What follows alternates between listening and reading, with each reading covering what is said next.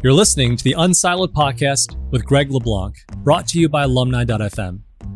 Unsiloed is a series of interdisciplinary conversations that inspire new ways of thinking about our world. So wherever you are today, enjoy today's episode, and here's your host, Greg LeBlanc.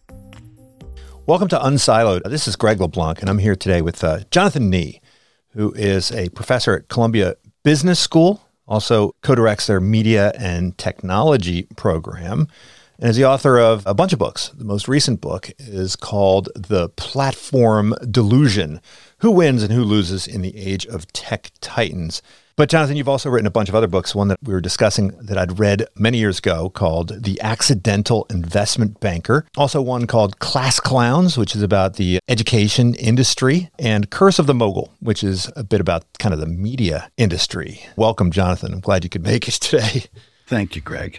Now, this book, The Platform Delusion, I think you're trying in many ways to puncture some of the illusions around how different the world is today from the past. Now, I teach courses on strategy. In my core strategy class, I use a lot of old cases, and a lot of the students complain. They're like, why do we have to look at all these old cases? Hasn't the world completely changed? Isn't everything about our parents' generation strategy related? Can we just toss it into the trash? And I emphasize continuity. But then I also teach these other classes on digital transformation and data science, where I emphasize the world is completely different and everything's changed. And sometimes we emphasize the continuity, and sometimes we emphasize the discontinuity. And I think in this book, you're primarily at some level emphasizing that there are these timeless principles of strategy that should guide our investment philosophy, right? There's things that you're going to look for, and obviously they're going to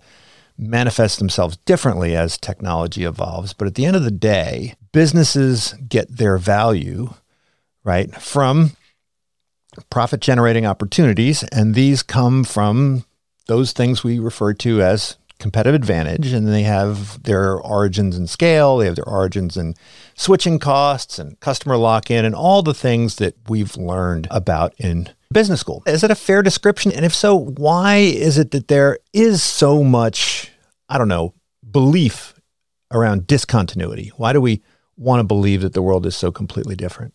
Well, it is in some ways completely different. And I think our job as teachers is to help people understand which parts are different and which parts are the same. So the laws of economics and the laws of strategy, which are quite closely related, do not change, just like the laws of gravity. But what does change, and what is fundamental to being smart about strategy, is industry structure. And industry structure really drives strategy at the end of the day. And industry structure is extremely dynamic. And the key to being successful, in my view, is to overlay the timeless economic principles on top of the morphing industry structures. And from that, derive sensible optimizing strategies.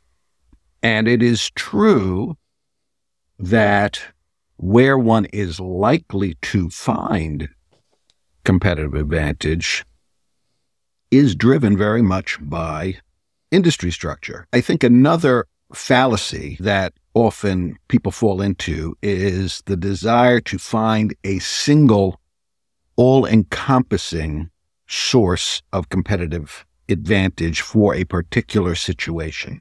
In general, look, in life, people love to look for single all-encompassing explanations because it makes your life easier, if there was such a thing.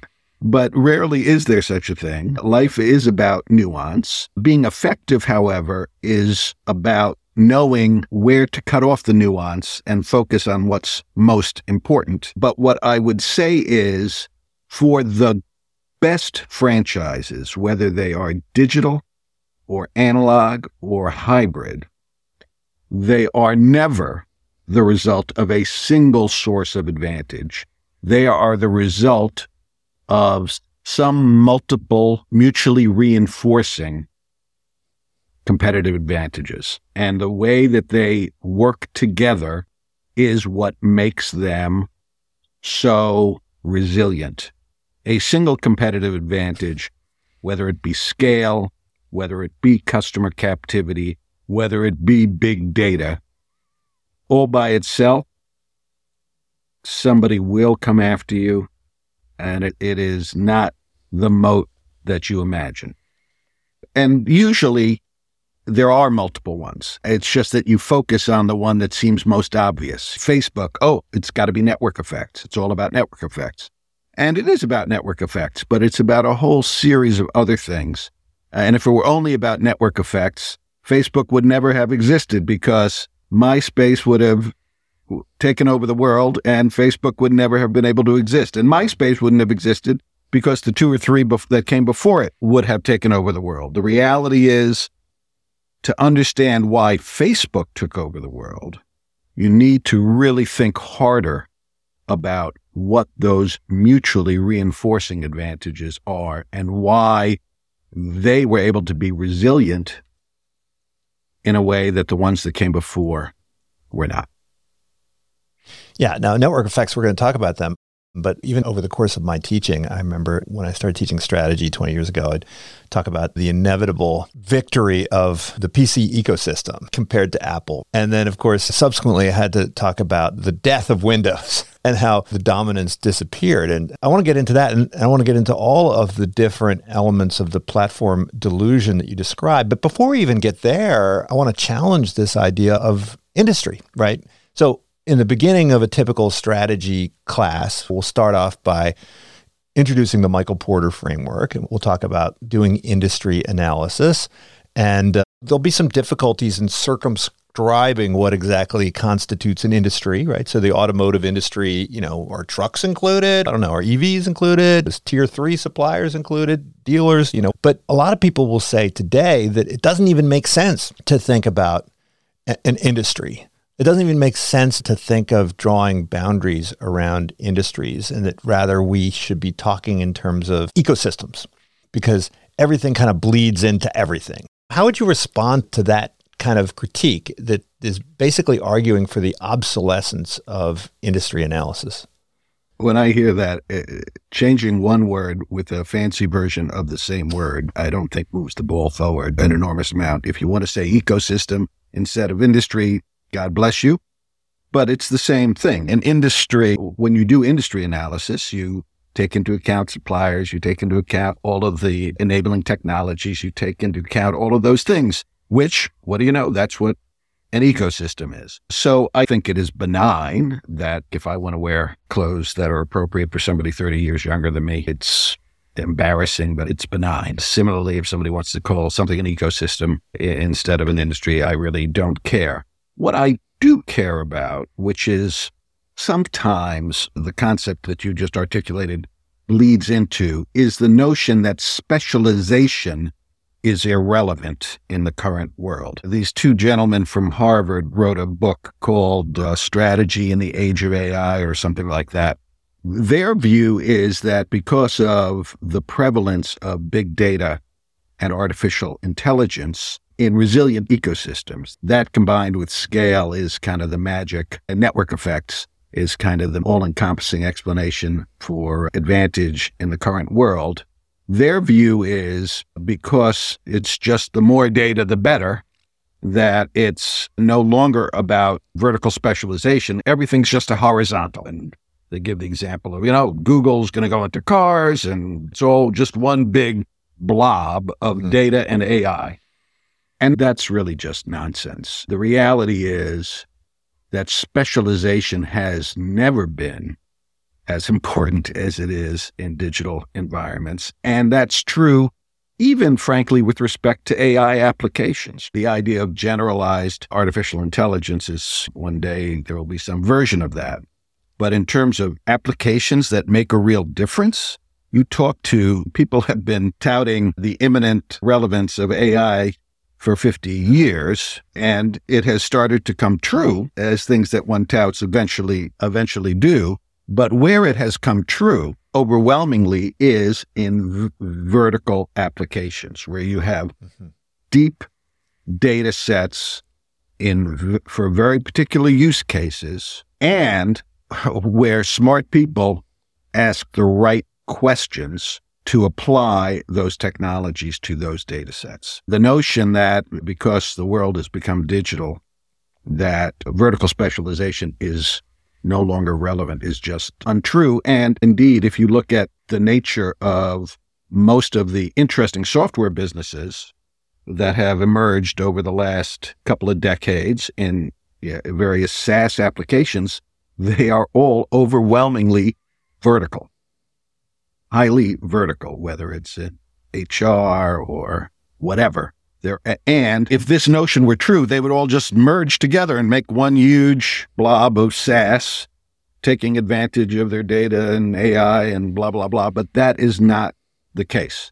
And indeed, when two companies that do have SaaS applications in completely different domains, if they were to try to merge just to get bigger and take advantage of more data, I can tell you that the stock market would react appropriately, which is that the stock would go down because they would lose focus, and there's no real advantage from that. But still, it's kind of difficult to determine what constitutes an adjacency in today's world. If you look at companies like Salesforce or ServiceNow or Workday, they're all bumping into each other, right? Because HR and finance and IT, I mean, they're all kind of overlap to some degree. I mean, these are kind of artificial distinctions to some degree, right? And it's almost impossible ex ante to determine what the contours of the firm would be, right? So if in China you have payments with retail, in the US, you don't. In China, you have messaging with payments, and in the US, you don't. So it doesn't seem like the adjacencies are, like, who would have predicted that, say, Amazon would be in cloud services? Who would have predicted that Google would be in cars? It is difficult to predict, right, what constitutes an adjacency. The fact that they're doing it doesn't mean it's an adjacency. And we'll go back to those two examples in a moment. But look, at the end of the day, the things that determine whether it is an actionable adjacency or one where the fact that you do what you do will allow you to do this other thing better than somebody who only does that at scale. There are a whole series of factors that will determine that. All the greatest franchises didn't start out as whatever they are now. They usually find a very narrow niche, dominate it, and then move out. Sometimes, yes, in the analog world, that was significantly geographic, which is not the nature of niches in the digital world. So that's the Walmart story, right? You own Arkansas, then you own the Southeast, and you just it's like ringworm. You just keep building it out. But even before the internet, look at something like Bloomberg, right? They owned a handful of fixed income, really deep data around fixed income. And then they moved out, and they moved out, and they moved out, and they moved out. And it's based on both the extent to which your capabilities allow you to do the functions on that next ring out better than others, and a question of whether or not your customers really do. It's the same decision maker. The integrated product actually is a use case that makes your life better and easier. It's all of those same old questions people have been asking before the digital age. So I don't think it's a whole newfangled problem or newfangled issue. Yes, the adjacencies are not defined as frequently by physical geography as they once were, although in many cases they still are. In many cases they still are. Local density really does matter for many things. Just ask Amazon. It's not one huge warehouse that they distribute to the world. It's regional density matters. And in the case of AWS, which is an incredible business, that was not an adjacency.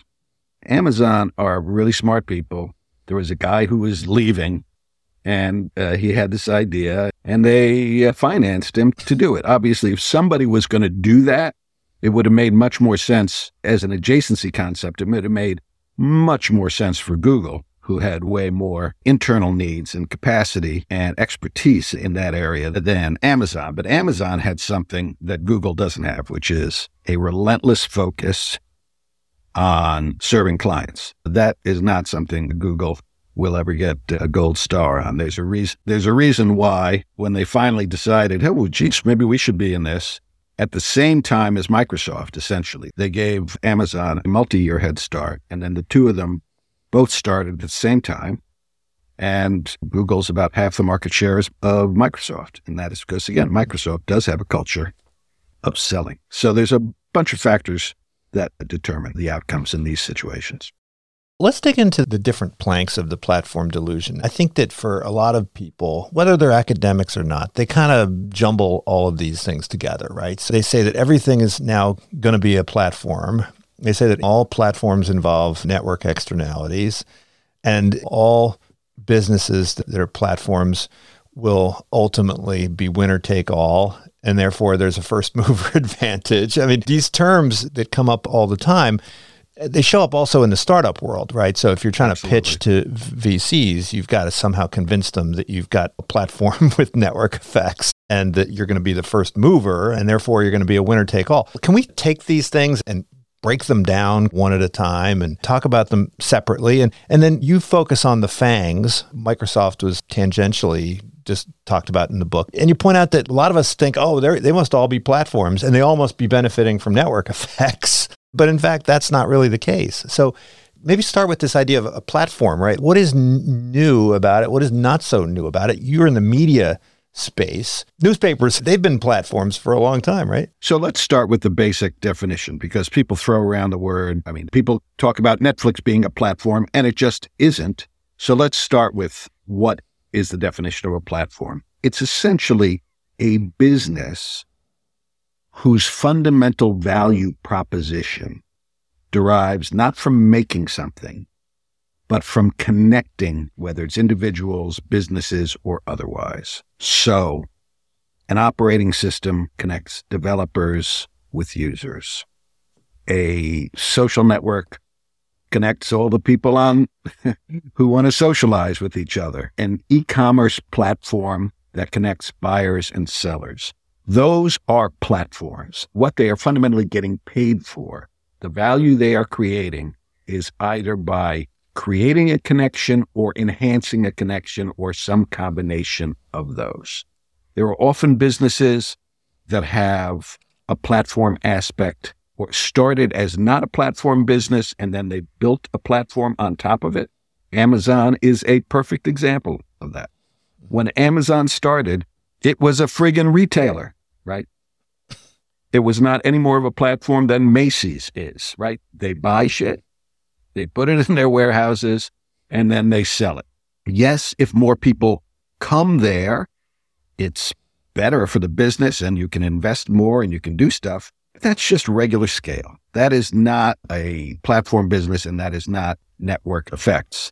Then almost 10 years after they started, they tried a bunch of things that failed, but they ultimately created the marketplace. And the marketplace that they layer on top, and what they did that was quite innovative, was not have them in two hermetically sealed spots. But when you go to the web page for a particular product, you can buy it from them in their non-platform, regular old retail model, or you can check out any number of other purveyors who they manage on their marketplace. So platform business is in the connection business. So let's go to Netflix. So why isn't Netflix a platform business?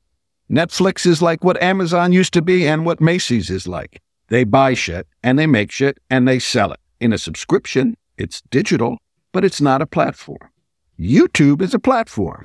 YouTube is in the business whose value creation is the connecting of content creators and viewers and advertisers. That's their value proposition, okay? Netflix, no. Netflix makes content, licenses content, and then tries to sell it to you in a subscription. That's not a platform business. That's just a regular old.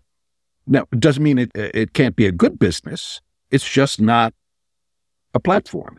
And focus on whether it's a platform or not itself is a little bit misguided because it's in pursuit of this notion that, once it is a platform, it must be winner take all and everybody else is dead. And one of the funny things, the fundamental conventional wisdom that I am attacking in the platform delusion around this narrative, there are two flavors of it, which are mutually inconsistent, but which are often held simultaneously by the same people. So the one version of it is that we are destined to be dominated by a handful of mega platform businesses. It sort of takes a piece of the concept you were talking about, where all of these things, there are no lines between things. Going to be a handful of huge platform businesses that rule the world. This is the position also of the new generation of antitrust people, right? The new Brandeisians. They're thinking in terms of the new trusts, but these trusts aren't, it's not just like the oil trust and the steel trust. It's like the everything trusts. That's true. And in fact, precisely because of that slightly odd view of the world, in a non-particularly digital context, they are going after with extraordinary public relentlessness the large private equity firms, on the theory that even though these businesses, it's not like the same private equity firm is buying a bunch of competing businesses. They're not. They're just buying a lot of stuff. KKR, Blackstone, sure, they're really big. And so they don't like big. So there's one view of the platform delusion, which is these platforms are going to take over the world and there's only going to be a handful of them. But the other version is invest in any platform business, it's going to be a winner because it's a platform. Now, it can't both be true that there's only 5 survivors or whatever the number is, and that competition is dead and these guys are going to own the world, and the view that this is the best time ever to be an entrepreneur because really all you got to do is come up with some platform model and you're a winner. And neither of those things are true. There are a whole series of factors that will drive whether a particular platform business is going to be successful or not. And what do you know, Greg? It goes back to the fundamental issues of competitive advantage and how strong the advantages are. And the base advantage that every great franchise has is scale. And one of the funny things that you see in a lot of the literature is this idea that there's kind of a fight between old scale, which is, analogs, boring analog scale, which is all about having a lot of fixed costs. And if you're the biggest, obviously you can spread the fixed costs over more, and so you're cheaper, and so you're better off. But that's boring. Network effects, which is also about scale, has nothing to do with costs. It has to do with revenue. It has to do with the fact that every new customer you get makes the actual product better, right? If you're on a social network, every new person who joins this is not a new concept, obviously. This was true with the phone system 100 years ago, but that's the concept. But the way it's set up now is you see otherwise intelligent people debating which one is better, as if that's like a relevant question. What should be relevant is something a good business? And the reality is, if you've got a network effects business that has no significant fixed cost requirements, and also has no real mechanism to have customer captivity, you're going to have a real shitty business because the break-even volumes that you'll need in order to have a sustainable business are going to be extremely low because there are no significant fixed costs. And the incentive to basically give it away to get customers, since there's so little captivity, is going to create a situation where you have absolutely relentless movement from one platform to another. And you're going to have a world with multiple competing platforms, all of whom don't make very much money. So you say, focusing on, I want network effects and, I want it to be an asset light model. The higher the fixed costs, the higher the break-even market shares. If you want to have high break-even market shares, low break-even market shares mean lots of competition.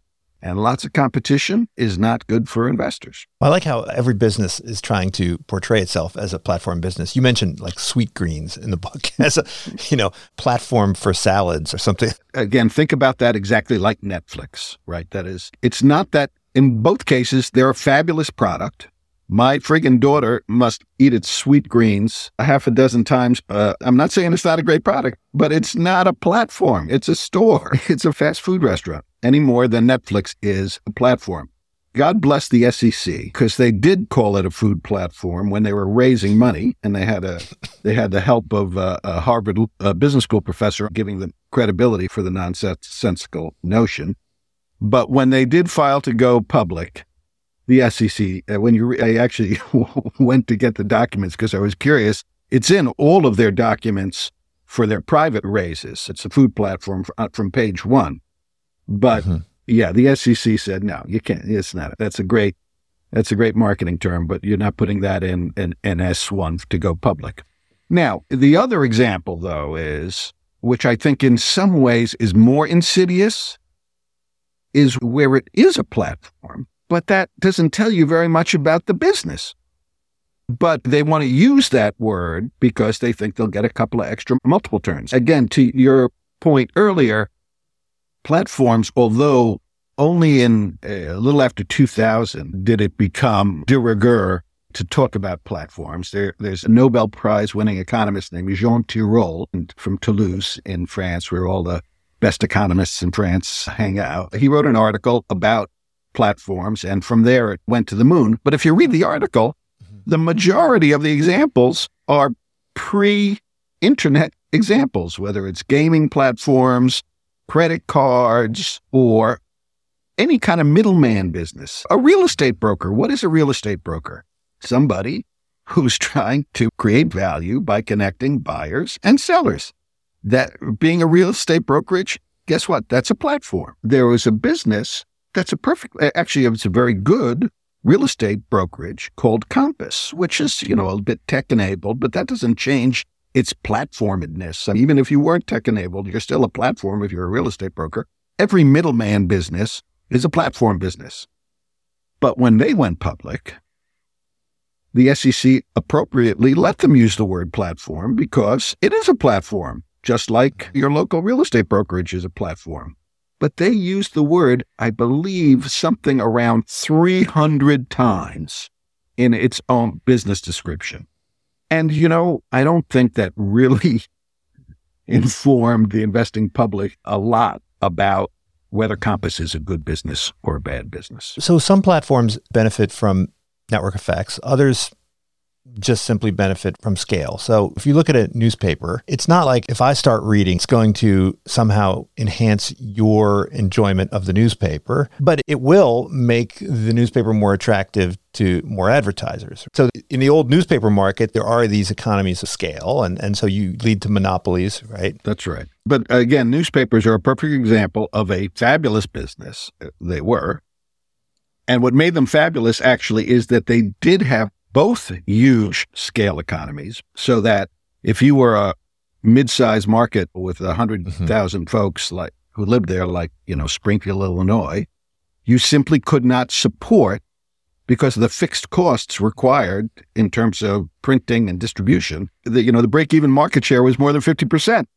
So it was a natural monopoly. But you're right, the advertising in the paper, the retail advertising, that was not a network effects business. But you know what was a network effects business? The classifieds. The classifieds was absolutely a network effects business, and it was reinforced by the fact that it had these huge fixed costs. If they didn't have huge fixed costs, there would be 1 million local classifieds just popping up. You could make money for nothing, but you couldn't. And they would have one person who smoked a cigarette and had no sales force because it was the only place you could go if you wanted to sell your used car, rent an apartment, whatever.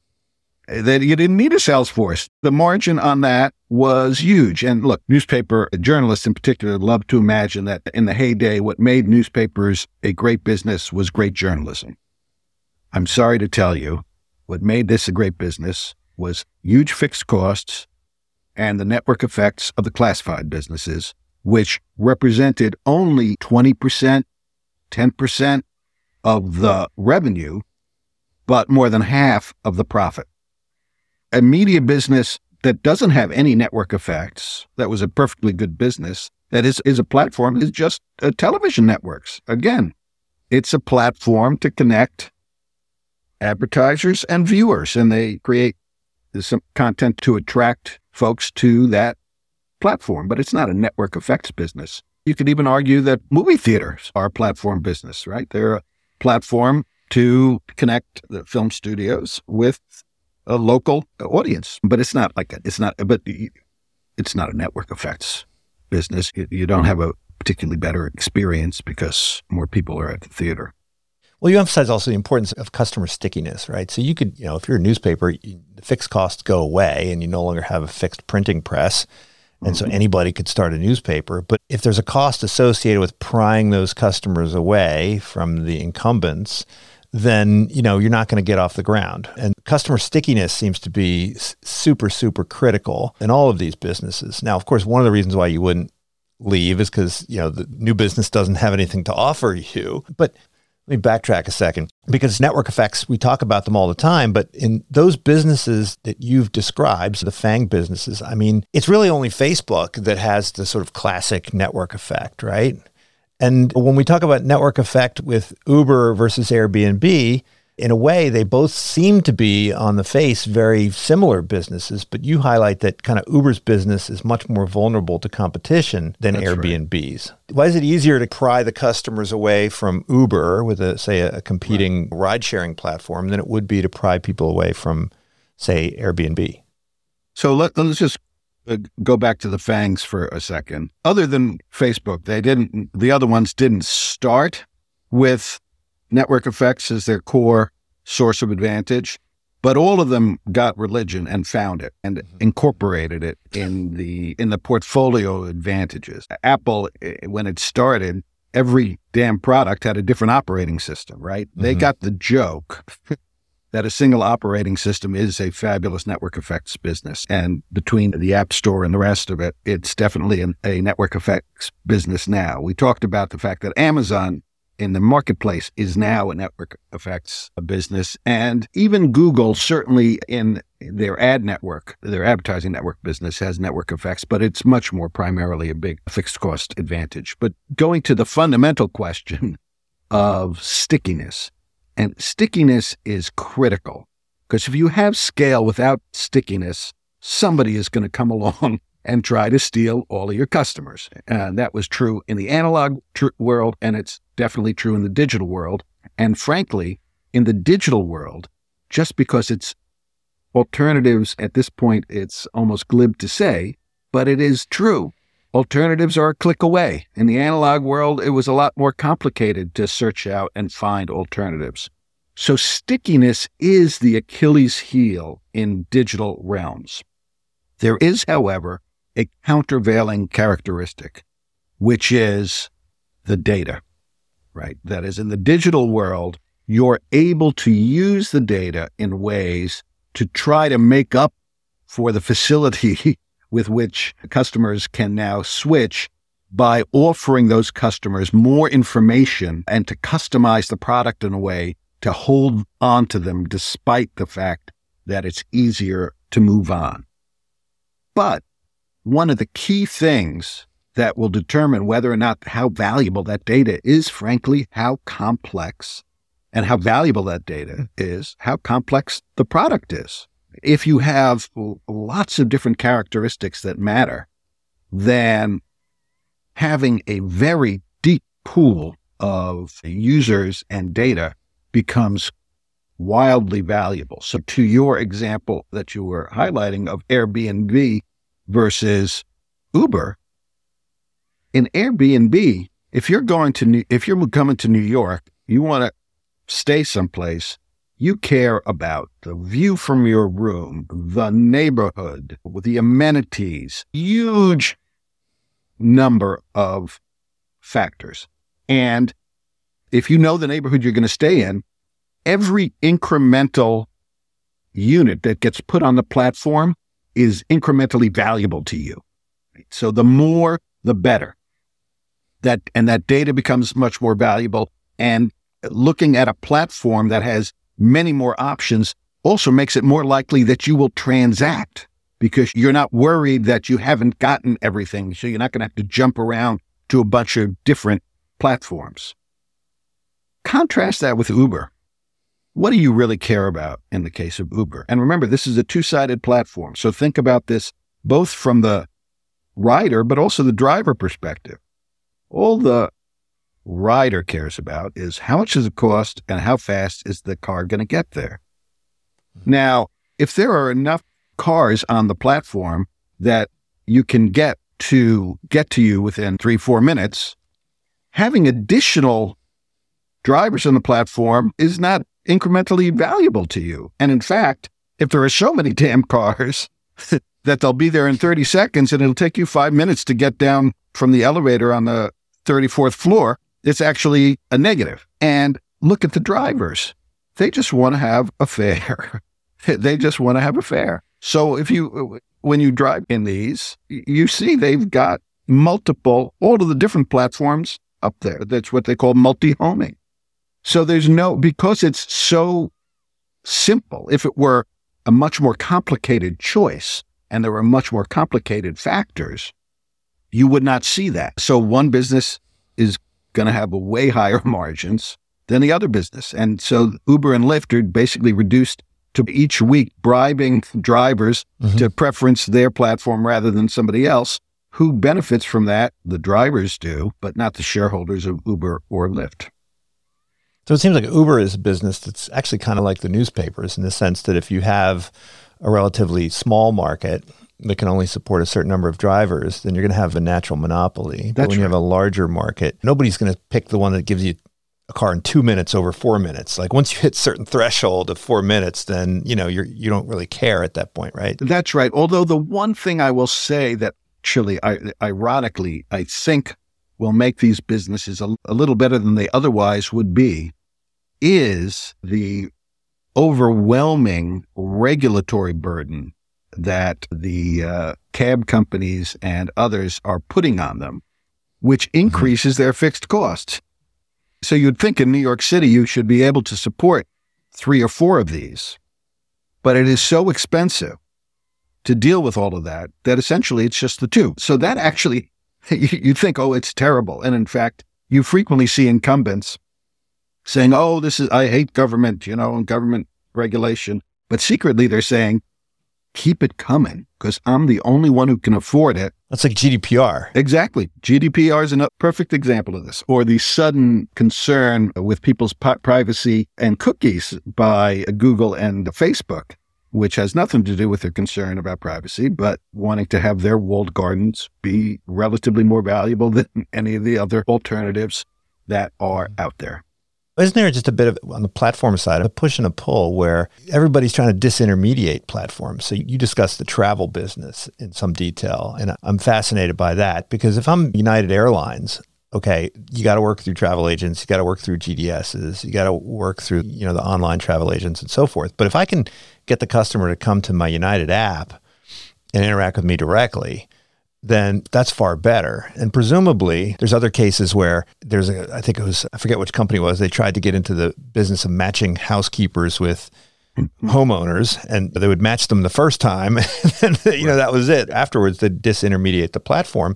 And then even the news media, right? The news media, New York Times, they don't want you reading the New York Times in your browser, and they'd rather you not read it through your Facebook newsfeed. They want you to go to the New York Times app. So isn't there sort of a limit to the extent to which the platforms can operate? If some of the folks on the platform become sufficiently large, they can just sort of detach themselves and remove themselves from the platform?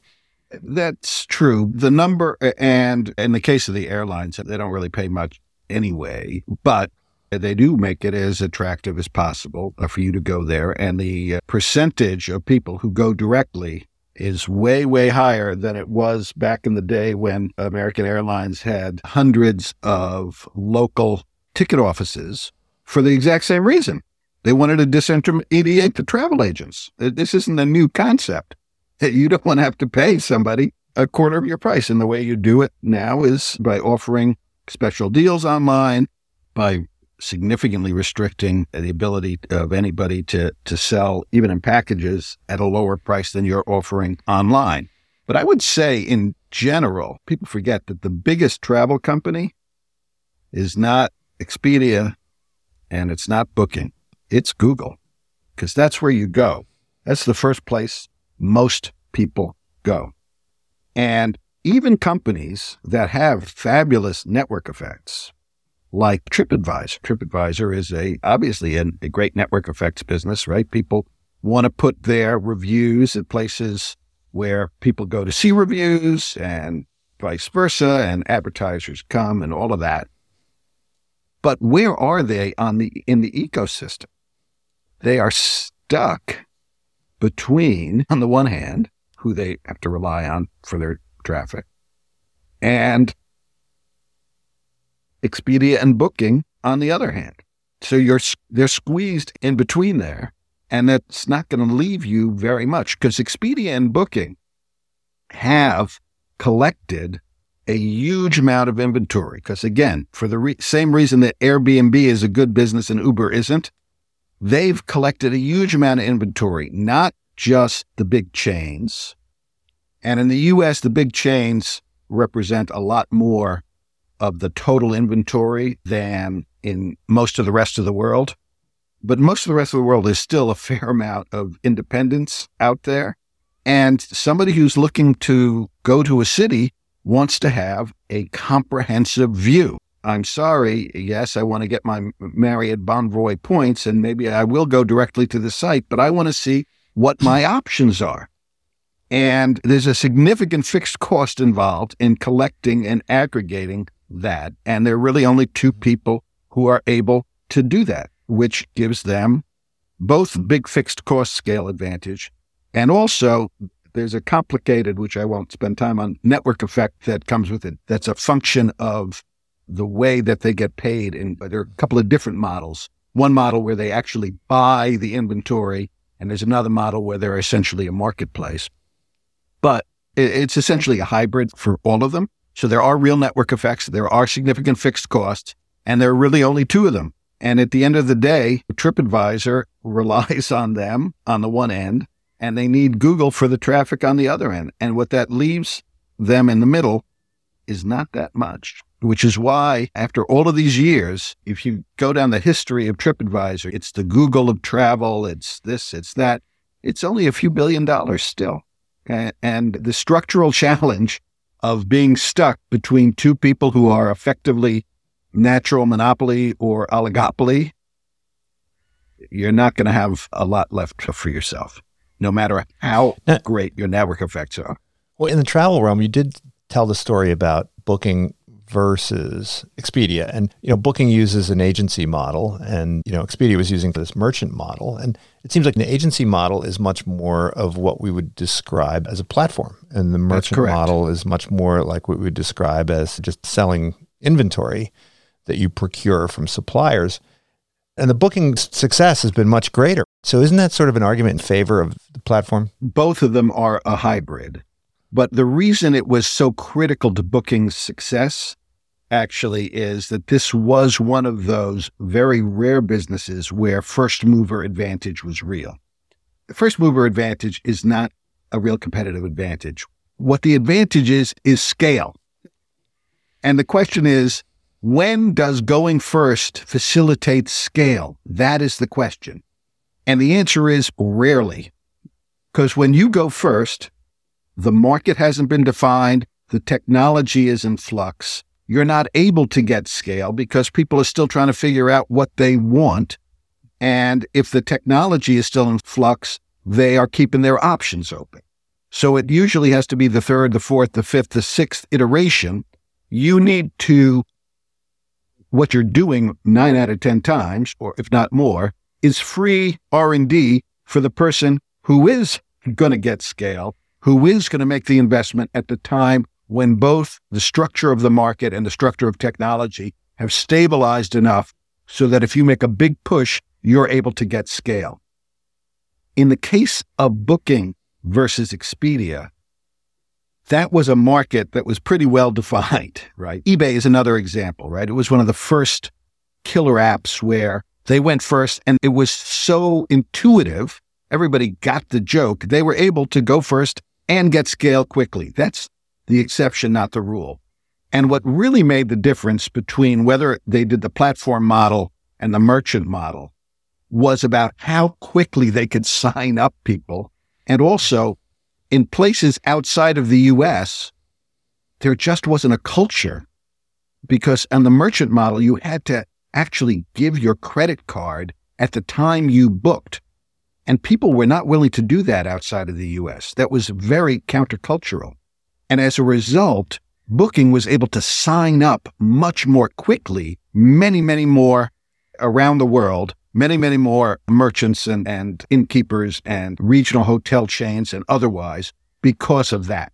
So it was more about that model in that industry facilitating being able to gain relative scale quickly, more so than whether at the end of the day one is better than the other. The reality is, in a hot market, the merchant model is better because you bought a bunch of inventory cheap and you can sell it at a huge profit.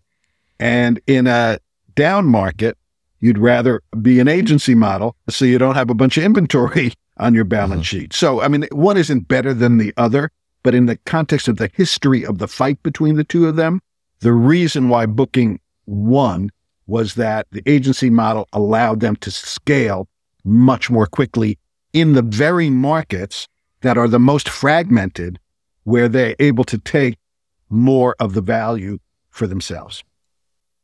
Now, I want to get back to this idea of data, because I do think that we can analyze the value of data as a core resource using the traditional tools of economies of scale and scope. If you believe that machine learning benefits from more data, both more rows, more columns, right? Understanding more individuals and then more features of those individuals, then the more data you have that's proprietary, that was costly to acquire, then the bigger the barrier to entry you have against somebody who's going to try and come into your space. I mean, I think about Amazon.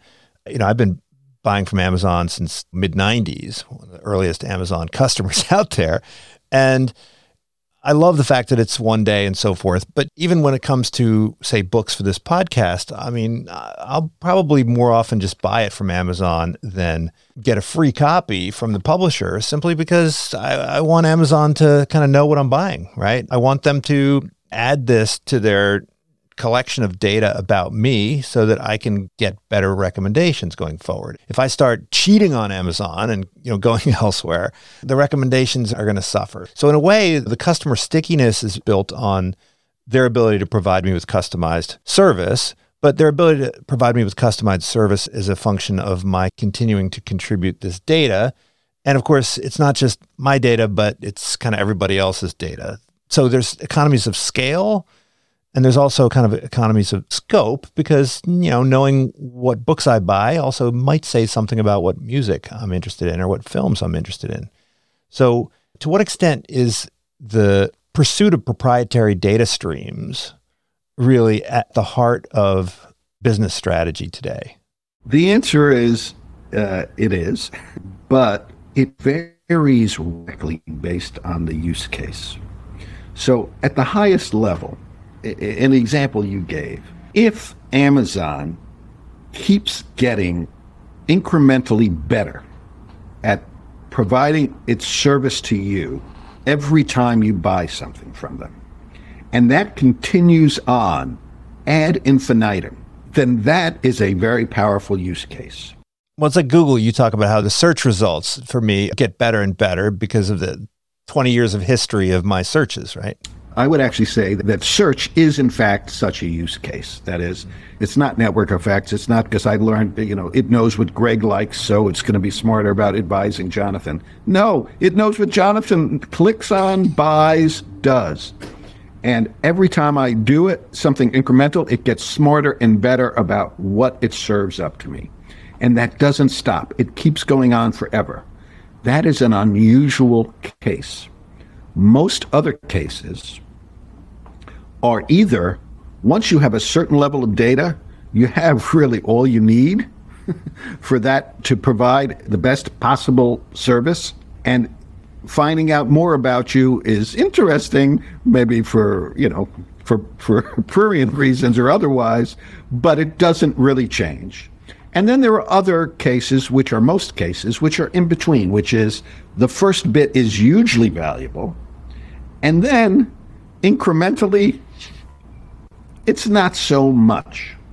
Depending on which bucket you're in, frankly, if it's the type that as long as you have a certain level of data, you're going to be able to be on a level playing field with everybody else. Well, the fact that you're in a digital environment means that your competitors are going to be able to catch up relatively quickly. The fact that you go fast down the learning curve in a digital, faster down the learning curve in a digital environment, analog environment, is great for you going down the learning curve. But guess what? It's great for your competitor because they can follow you just as fast.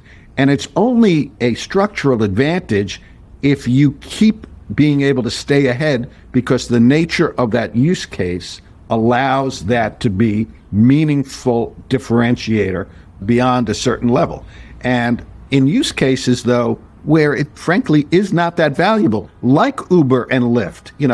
I'm sorry, I listen to the folks at Uber and Lyft talk about, oh my gosh, we do this really complicated stuff. You know what? Taxis knew where to be before there was even an internet, right? The fact that they know that I go from my home to my office, and on Friday I go to the movies, does that really make a big difference? No.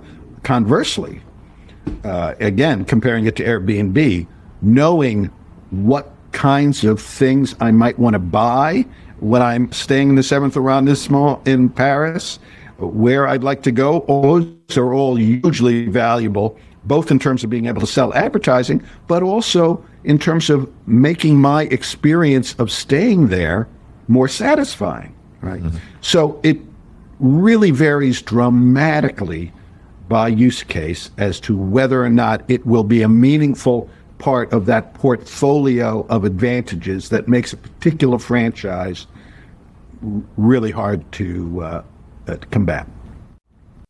Well, look, you have a background in investment banking, and when you read this book, in some ways, it's helping you to think about investing better, right? And this is true whether you're investing in publicly traded companies or whether you're a venture capitalist. I always think of them as similar types of questions. You're asking about sustainability, you're asking about barriers to imitation, you're asking about competitive advantages and so forth, whether you're a VC or whether you're an investment analyst. And I do wish that I'd read this book, maybe you were to come out a little bit earlier before the last couple months, the events in the stock market and so forth. But you do point out that there are opportunities, even though, say, venture capital world is just inundated with cash and there's a lot of dumb money there. You highlight that there are these areas of specialization, particularly in kind of enterprise software, where you can find some vertical and carve out a niche where you can sustain advantage. So can you talk just a bit about that? Like where do you think those opportunities are? Look, finding specialized vertical areas, as we talked about earlier, why is that valuable? It's not just about you can do AI better when you get data in a vertical. It's easier to develop relative scale.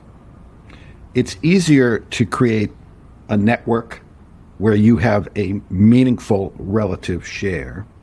When it is a vertical where the different nodes in your network have the commonality of that vertical, the chances that you're going to be able to create a proposition that is sticky and that has some customer captivity is much higher in a specialized vertical, right? You're going to be able to develop use cases that bring habit, where you're able to create incremental value to the participants just by virtue of being on the network with other participants within a vertical rather than a generalized vertical. And indeed, the data is likely to be much, much more valuable. So to me, where you want to start, and one of the things when I talk about the platform delusion, we talked about what I mean generally by it, but it's also referencing the fact that people use a bunch of trigger words to make you think, there's a big TAM, or there's a bunch of disruption, or whatever, to make you think, well, you don't need to ask any more questions, you're done. Well, the reality is, yes, venture capitalists want a big TAM because that's the business that they're in. That is, go big or go home, right? So if it's not a big enough addressable market, they're not going to play. But that's not how you should think about it. You should think about, how do I get to create a sustainable business and then grow into it? Starting with a big TAM, the reality is, as we talked about before, the bigger the TAM, the lower the break-even market share. You want to start with narrow verticals where break-even market share is high. You want to dominate it, and then you want to move to the next adjacency and do the same thing again. That's how great franchises get built, not by saying, I'm going to take over the world. It's this huge $1 trillion market, and look at my upside because I only have 0.01%.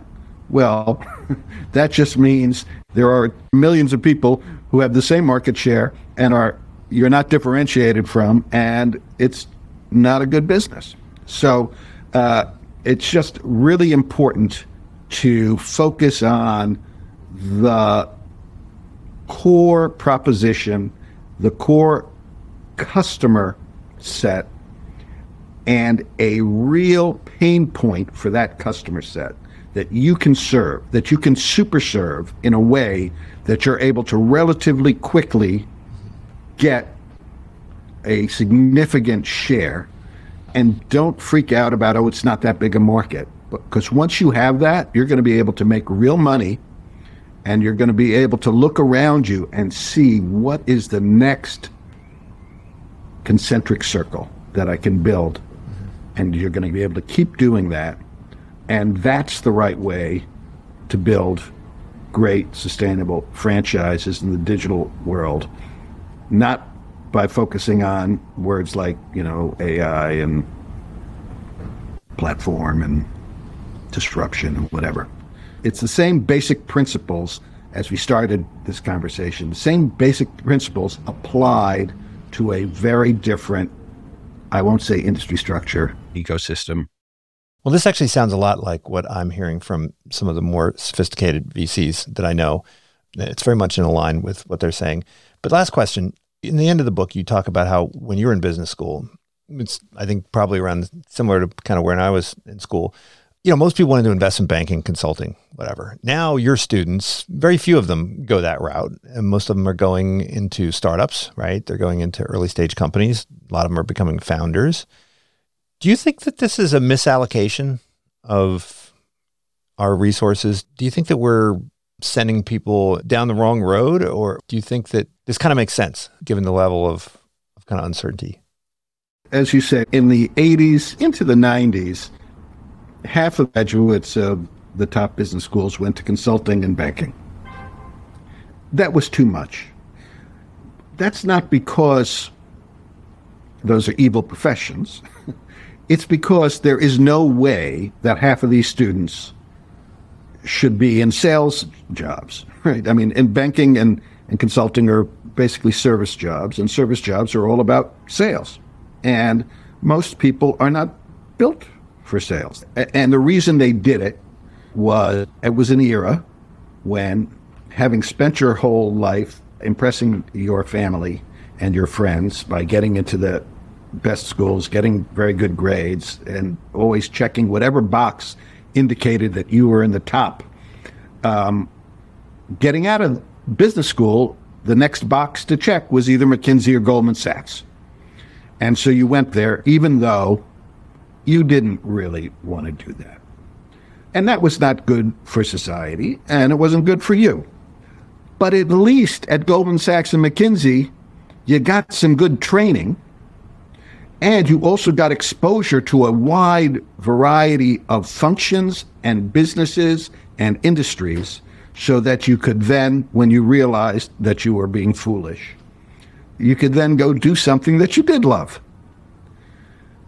my issue with the fact that at many of the top business schools, something like half are either starting their own business or going to, a company that's only been started in the last few years. You can cut these numbers different by how many employees, how long the business has been around. But the point is, half of them are going to early stage companies, which by definition will fail. Most of them. That's just the nature of the beast. It's not a sure thing out there. That's been true. That's been true from time immemorial. Even the top venture firms, it's a minority of the ones they invest in that thrive. And so I just don't believe, obviously, some number of people really came out of the womb wanting to go to Goldman Sachs or McKinsey. And those people, God bless them, they should do that. And similarly, there are real entrepreneurs. There are people who you and I know, and from a young age, they were thinking about this, okay? It ain't half the people at these business schools, right? It's a fraction of them. And the problem is that, unlike in the case of banking and consulting, when those folks realize that it ain't for them, they're probably going to realize around the time the business fails, they haven't learned anything. They're going to be in a bad place.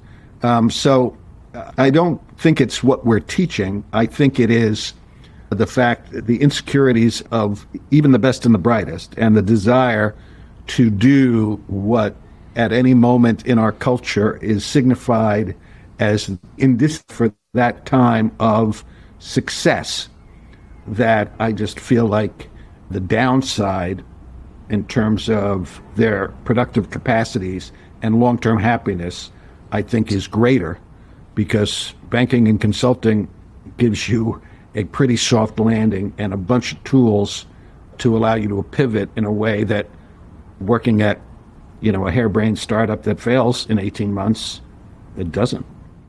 Well, Jonathan, this book, Platform Delusion, it's super informative. I really enjoyed it. Lots of case studies of the big tech companies, but also some interesting case studies in other domains such as advertising, travel, and software. So check this out. Also check out the other books, right? Accidental Investment Banker, which I think you can still get on Amazon, Class Clowns, and Curse of the Mogul. Hope to chat again soon. Thanks, Greg. It's been a pleasure. Thank you for tuning in to the Unsiloed podcast. If you enjoyed today's episode, please give us a 5-star rating and review. To listen to other episodes, please visit our website at www.unsiloedpodcast.com.